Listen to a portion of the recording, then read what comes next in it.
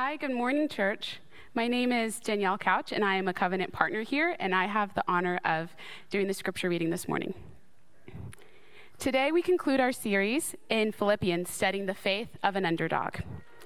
Christians can live securely, trusting the covenant promises of God to provide all we need in Jesus Christ, because Jesus was the ultimate underdog who was victorious for his people.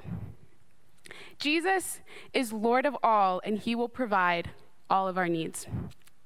When we trust Jesus, we will move from fear to connectedness, and living for credit in heaven. Hear the word of the Lord.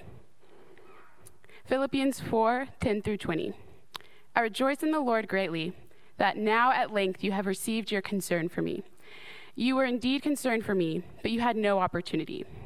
Not that I am speaking of being in need, for I have learned in whatever situation I am to be content. I know how to be brought low, and I know how to abound.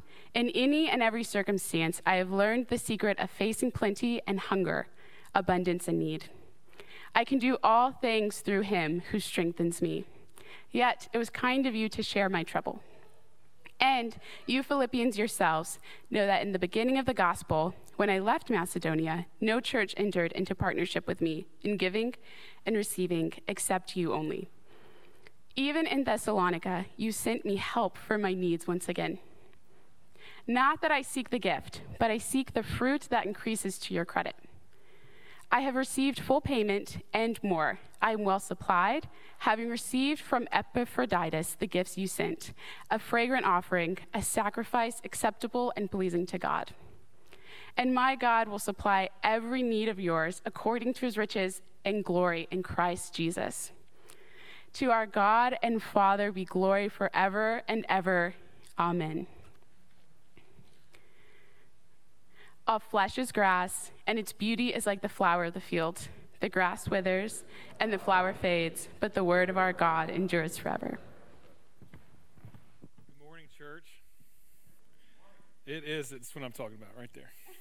It's a joy to be with you. If you have your Bibles, please keep them open to Philippians 4. We're going to be in the text. If you've got phones, I encourage you to open your Bibles on your phone. Maybe put it on airplane mode so people texting you don't bother you. But if you're not in the practice of bringing your Bibles to church, now's a great time to reclaim that practice. We're practicing precautions by not having Bibles on your rows. And it's just a good practice when we study God's Word and the worship of Him to have our noses down deep in hopes that His Word will come into our hearts. And today, the last sermon in our series, Underdog Faith, the title, it really comes directly from verse 19. We just read it. Our God, my God, writes Paul, will supply every one of your needs according to the riches of his grace that are found in Christ Jesus.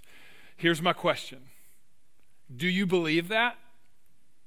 Do you believe that God will provide every one of your needs according to the riches that are found in Christ Jesus? All of your financial needs, all of your friendship needs, all of your needs in questions about your future, all of your family needs, all of your fears can be resolved when we have faith in his covenant promises. Today, we're going to look at this passage, and it's going to offer us 3 diagnostic questions that are going to be an opportunity for you to evaluate your heart and whether or not you hope and have faith in the promises of our covenant-keeping God. Many of us in the church are struggling with a crisis along with our culture. That crisis is a crisis of faith. We are in a prison of fear. And fear has different effects on different people. You may have heard it in fight, flight, or freeze. Many people who struggle with fear will move at other people in hostility. That's fight. Others are afraid when you're full of fear and you flee, you run. And still others, when they experience fear, they freeze. And they just go with the current cultural currents of our day. But faith in God's promises, faith that God really keeps his covenant promises and that he will give us all we need according to the riches of Christ Jesus, it has the opposite effect. There is a gospel counter current to the life of the Christian. We don't move away from people. We move towards people. We don't move towards people with hostility and anger, but we have open hearts and open hands. We don't freeze because of fear, but we find freedom in the faithfulness of our covenant-keeping and promise-keeping God. That's what we're studying today. And the three diagnostic questions for you and your heart and your personal evaluation begin with this. Are you connected to the body? Are you connected to the body? This is exactly where Paul starts in verse 10, 14 to 16. But first I want to allow the common grace of our culture to help you understand the paradigm that I just laid out. David Brooks wrote a piece, a commentary for the New York Times last year before the pandemic, 1919, and he quoted a book by a woman, a philosopher named Martha Nussbaum. What a name, I love it. And it's called The Monarchy of Fear. And listen to what she says. Fear stokes anger, which then stokes more fear. Anger is the child of fear. The fearful person is asocial. They flee. They reject a compassionate response to social problems. They freeze. And instead, they lash out. They fight. You see, Scripture teaches is known in just common sociological, cultural categories. We tend to fight or flee or freeze when we fear. But faith in the abundant promises of our covenant-keeping God moves us towards commitment to the body. This is exactly where Paul begins, moving from the fracturing and the social friction of our culture to having, verse 10, concern for one another. Look at this verse. I rejoice in the Lord greatly, and now at length you have revived your concern for me. You were indeed concerned for me, but you had no opportunity. A revived concern for the body of Christ. A revived concern for another can only come when your needs are met, when you are satisfied. And the grace of God overflows the believer in God so that you can care for the concerns of another. And if you struggle with fear rather than faith, then you aren't concerned for others because you're only looking out for number one. And I love the word that Paul uses there, a revived concern. It is this word that carries with it a very clear image. It's an image that we all like. That word revived carries the connotation of spring. After winter, spring. After cold, warmth. After barrenness, flowering and fruitfulness. A revived concern that comes with the overflowing encounter with the grace of the living God and his faithfulness to his promises is manifest in a fruitful and flowering relationship with the body. Not only, though, is it concern for the other, look at verse 14, it is specific. It is carrying the troubles, the burdens of others. Paul writes, yet it was kind of you to share in my trouble. That word share is to carry the burdens of others, is to have our burdens so totally lifted and free that we can care for others by caring for their burden. It literally means to trouble with someone. Trouble with. You see, when you're struggling with fear, you're troubled by people. People are obstacles. But when faith gives you freedom, then you're free to trouble with others, to carry their burden. This is a gospel trajectory to community, period. We have a God who entered into our fallen world and carried our burden of perfect humanity and then carried our burden of sin on the cross. He paid for that burden and gave us his righteousness so that we are free to respond to his grace by moving towards people with concern and carrying their burdens just like Christ did for us. You see, when we know that grace, we live that grace, and we understand that we're more than just people coming to worship together. We're committed partners. And this is what we see in verse 15. And you, Philippians, yourselves know that in the beginning of the gospel, when I left Macedonia, no church entered into partnership with me, giving and receiving. You see, this common identification in Christ puts us in the same family, brothers and sisters. And it leads us, it compels us to have a mutual participation in one another's life that is marked by giving and receiving. That only comes when our hearts are overflowing with the fullness of God's faithfulness to his promises. If you don't believe Jesus will provide all that you need, then you will not have concern for the body. You will not carry burdens for the body. And you will not commit in partnership to the body. When you do not have trust in God's sovereignty, his sovereign grace to provide, you will see others as competition, not people that are covenant partners. You will see others in an effort to try to control them to make sure you get what you need, because we operate in fear with a scarcity mentality. That is, there won't be enough resources financially. There won't be enough resources time-wise.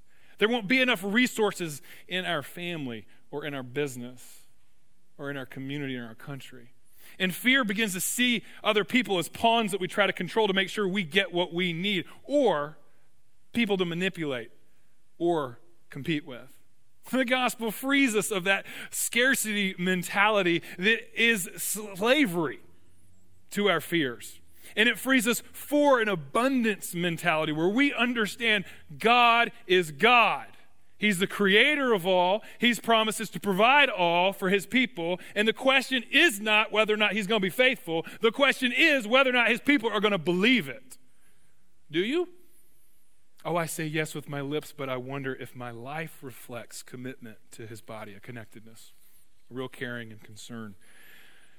The second diagnostic question is, are you content? And I'm just going to tell you, Paul, in this 4th chapter of Philippians, he gets a little too good at meddling, all right? He gets all up in your kitchen. I'm telling you, he gets too personal. And this isn't me meddling. This is the Spirit of God with the Word of God. And it asks you, if you really believe this, are you content? Are you content? Paul says in verse 11, I know, I'm speaking of being in need, for I have learned in whatever situation that I am to be content. I know how to be brought low. I know how to abound in every circumstance. I've learned the secret of facing plenty and hunger and abundance and need. The anchoredness of contentedness in every situation. Do you know it? In the low times of your life? In the high times of your celebration? In your times of hunger relationally, hunger for hope, physical hunger, in your need and your poverty, but also in your riches and your feasting. Do you know that contentedness that comes through Christ? The struggle of our fallen world that has strength in his all-sufficiency. Here's the reality, friends. We are in the midst of a period of history where times are changing historically. Maybe more than anyone in this room or we have in our congregation knows in our lifetime. But you know what's not changing? Jesus Christ. He's the Alpha, he's the Omega. He's the beginning, he's the end. He's the same yesterday, that he is today, that he will be tomorrow. And when we talk about contentedness, we're not talking about our circumstances, but we're talking about a Christ-centeredness, a Christ-satisfaction, a Christ-exalting, a Christ-fulfilled, a Christ-centered life, where we know the locality of our faith in the ultimate underdog, who, though he was in the form of God, he didn't consider equality with God something to be grasped, but he made himself nothing. He took the form of a servant. He experienced injustice. He experienced poverty. He experienced homelessness. He experienced hunger. He experienced social rejection. He experienced tough economic times. And he came out of the grave so that those who trust in him can go through any and all circumstances and know that we can be victorious in and through the person and work of Jesus Christ. Question to the church, do you believe it? That's the promise of the gospel. In all circumstances and in any circumstance. But secondly, in all things. All things. Paul says this, and you know what? We had a confirmand last week use this passage as one of their favorite passages in the correct way. They did.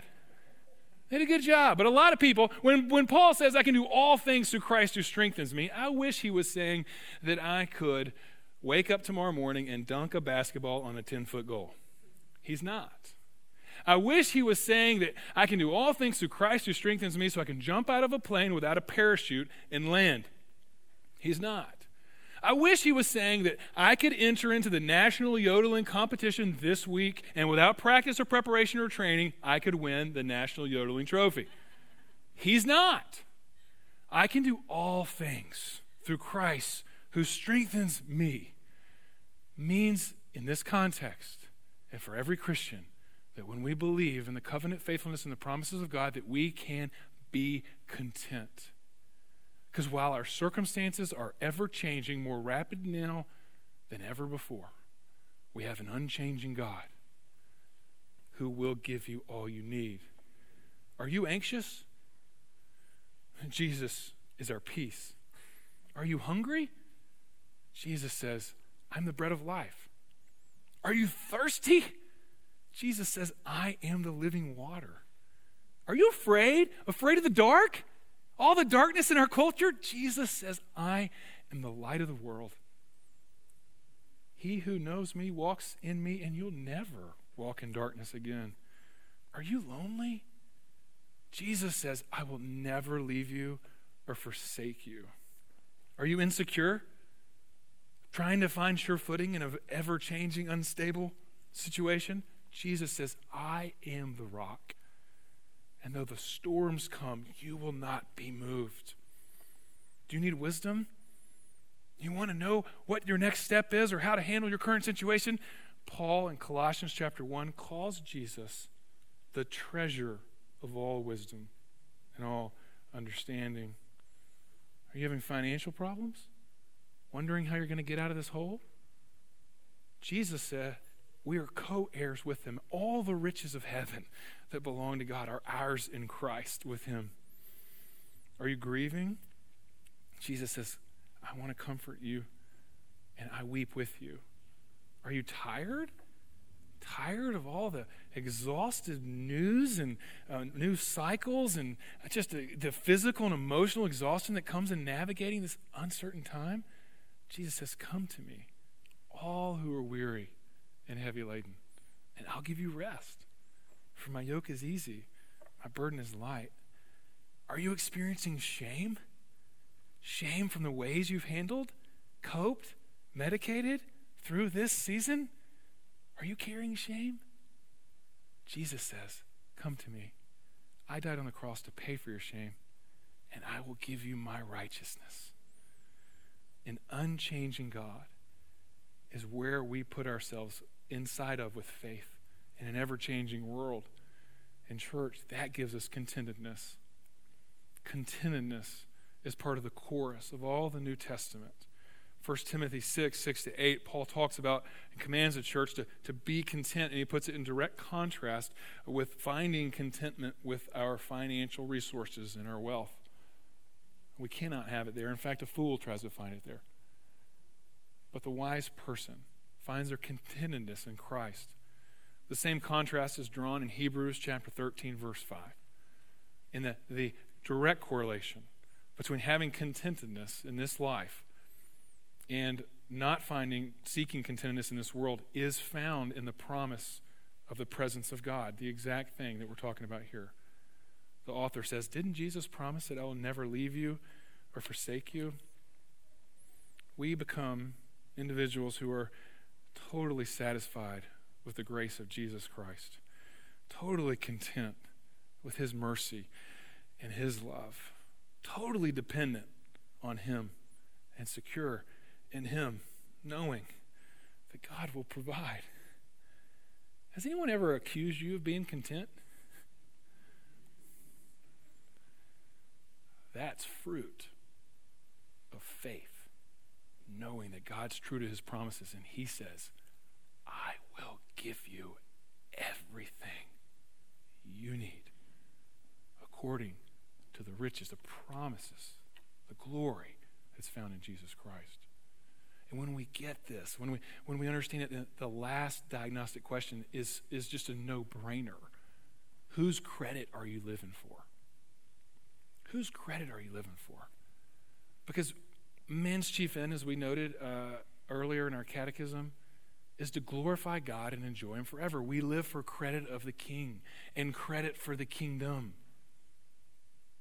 But if we are constantly living for our own validation, our own sense of self-worth, our own image before everybody, our own sense of security, totally living for the credit of our culture, that diagnoses our heart that we really may not believe that Jesus gives us everything we need. You see, the word credit isn't something I'm making up. It's something that Paul uses. Look down in verse 16. Even in Thessalonica, he writes, the Philippian church, you sent me help for my needs once and again. Not that I seek the gift, but I seek the fruit that increases to your credit. You see, the relationship of mutual reciprocity because of our common identification in the person and the work of Jesus Christ, it puts us in this eternal reality where when we show generosity, we're actually getting eternal credit. Is this prosperity theology? No. This is what Jesus said in Matthew chapter 6. Do not store up for yourselves treasures on earth, but store up treasures where? In heaven.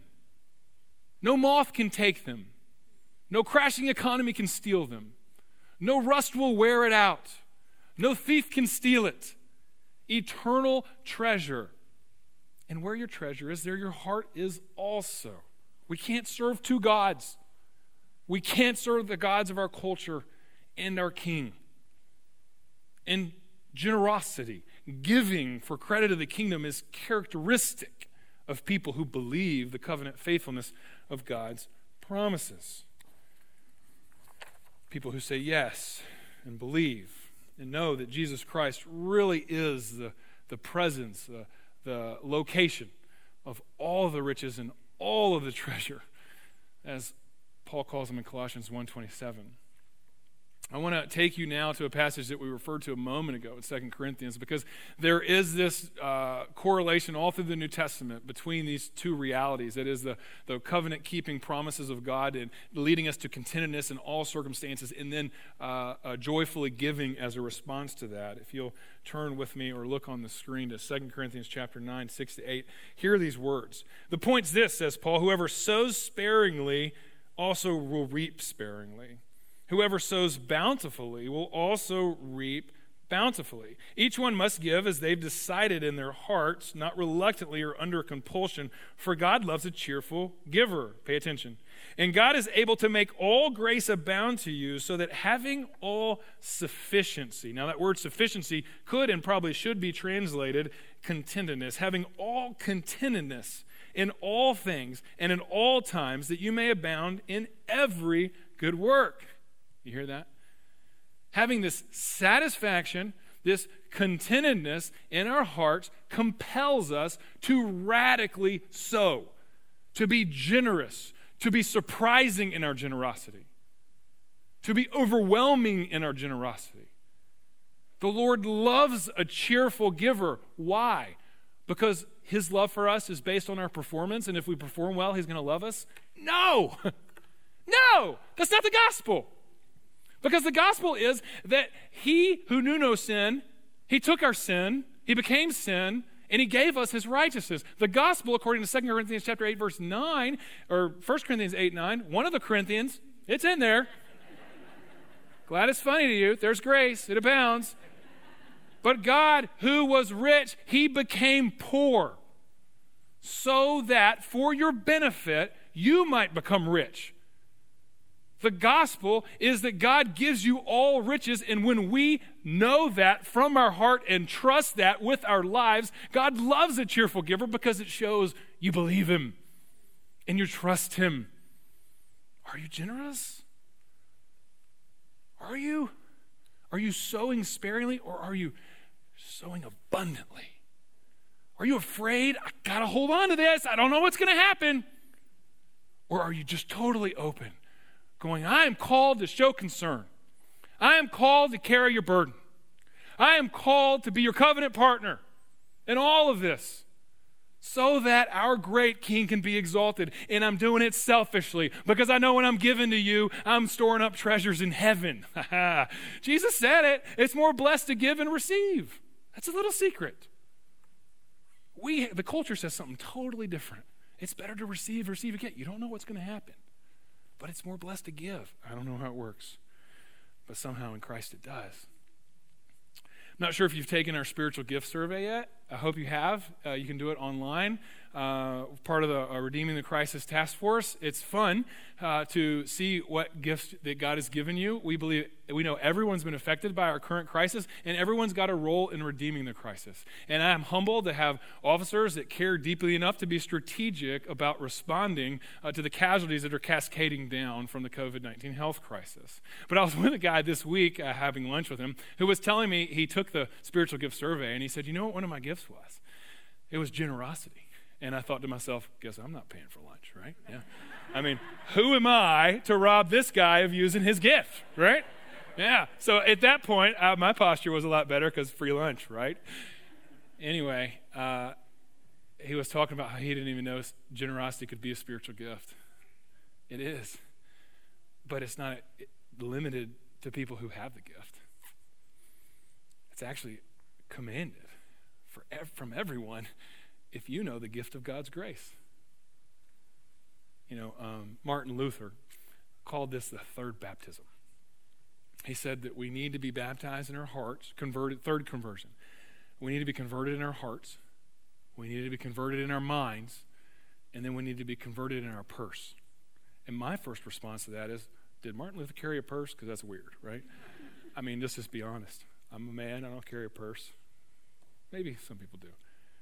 But his point is that nothing is excluded when we come to Christ, and so often we hold on to our resources and say, Jesus, you are Lord of everything except for this, right? Right? Or is it just a table for one up here? Am I the only one that does that?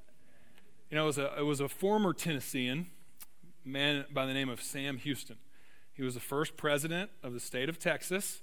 One of your first governors, or he was the first president of the country of Texas, one of the former governors of the state. And I'm hesitant to talk about former Tennesseans who gave their life for the independence of this state. We're right down the street from the Alamo. It just gets me nervous every time. And I would say, hey, Texans, you're welcome for Tennesseans, but considering our current political environment, you might want to be independent, right? Or I don't know. But Sam Houston, he was a fiery politician who encountered the radical grace of God. He became a Christian, and he was baptized in a river towards East Texas.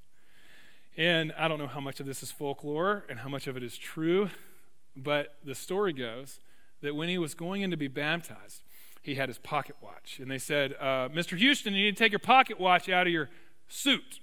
He said, okay, sorry about that. And he went in, he went underwater, he was baptized, came out, and he had his wallet still in his pocket. And they said, well, Mr. Houston, you should have taken your wallet out of your pocket. He said, no, you don't understand. When my heart is baptized and my head goes underwater, my wallet gets wet too. We have a culture of Christians who are afraid to be generous. And I don't know how much of that is true, but I do know this is true, that later in his political career, as he was trying to walk out his faith, his local church was in a time of financial need, and it was Sam Houston who said, I'm going to pay for our pastor's salary, half of it for the year, so that pastor is free to minister in this church and community and not worry about raising money. That's true. That's evidence of a generous heart. We are generous toward all, knowing that God will supply all of our needs. Can I read it again? Will you join me in looking at verse 18? This is really the summit view of everything in this book. If you have time, Paul writes, I've received full payment and well supplied, received from Epaphroditus the gifts that you sent, fragrant offerings, a sacrifice acceptable and pleasing to God. And I'm sorry I skipped that part in our notes, because the generosity of the church not only leads to a satisfaction and the church having what they need, but it also is a fragrant offering to God. It's a sacrifice acceptable and pleasing to God. But he says, my God, our God, will supply every need of yours according to the riches in glory in Christ Jesus. Every need for your family, every need for your finances, every need for your friends, every need for your future, every need God promises to provide. And this is really the conclusion of this book, in a sense that it poetically unites the whole letter together. And if you have time later today, take 15 to 20 minutes and read all of the book of Philippians, and you will see how Paul is articulating the culmination of the argument or the testimony that he started sharing in chapter 1, verse 27. That for me to live is Christ. That I'm so obsessed with my unity in him, my identity in him, my security in him, that I do believe that he will give all that I need. In this summit view, this perspective on the space of grace, we see that it is God's generosity that is the source of our generosity in the gospel. We see that God's substance of his love and his covenant commitment to us is the substance of our contentment. And that the strength of our connection with one another comes from the unbreakable strength of his mercy and love. Do you believe this? If you don't believe it this morning, then come join me, because it is a tough battle. What we don't need is a bunch of Christians pretending to believe something and not believing it. If you don't know Christ here today, then I want to invite you to come know Jesus personally. I talk to people all the time who grew up in the church, they're religious, they can answer questions, but they have not trusted Jesus with their heart. I meet people all the time who are religious. They have no religion. They're nuns. They don't claim any affiliation. If you fall in those categories and you don't know Jesus, and you long to have this security, then let's talk. Put your faith in the one who's given himself for you. Come to Christ, wildly abandoning yourself to his lordship. But friends, church, if you know Jesus, then join me on this journey of asking the Lord to give us more faith. I believe, Jesus. Will you help me with my unbelief? You say all I need is a mustard seed, just a tiny bit of faith, just a little bit to lean into your promises, to trust your promises more than my experiences, to live by faith and not by sight. Will you join me in that journey, church, in believing God in his promises that he will give everything we need, which will be abundantly more than we can ask or imagine? Let's pray. Lord Jesus, Son of David, we thank you that you are King. And we confess that oftentimes in the seas of our struggles, we get lost in the storm. We thank you for the beacon of hope and the solid rock that you are, and your faithfulness to us and your promises. We ask, Lord, that you would give us faith to believe, faith to trust. For those that have no faith and have never come to know you as Lord and Savior, Lord, would you ambush them with your Spirit? Draw them to yourself. For those of us who do know you and are just really struggling, would you help us to believe? We hold on to things too tightly, our wallets, our status, our significance, our perceived success. Oh, Lord Jesus, would you help us to let go and fully trust you, knowing that in your promises, no matter what our circumstances, it is well with our soul. In Jesus' name we pray. Amen.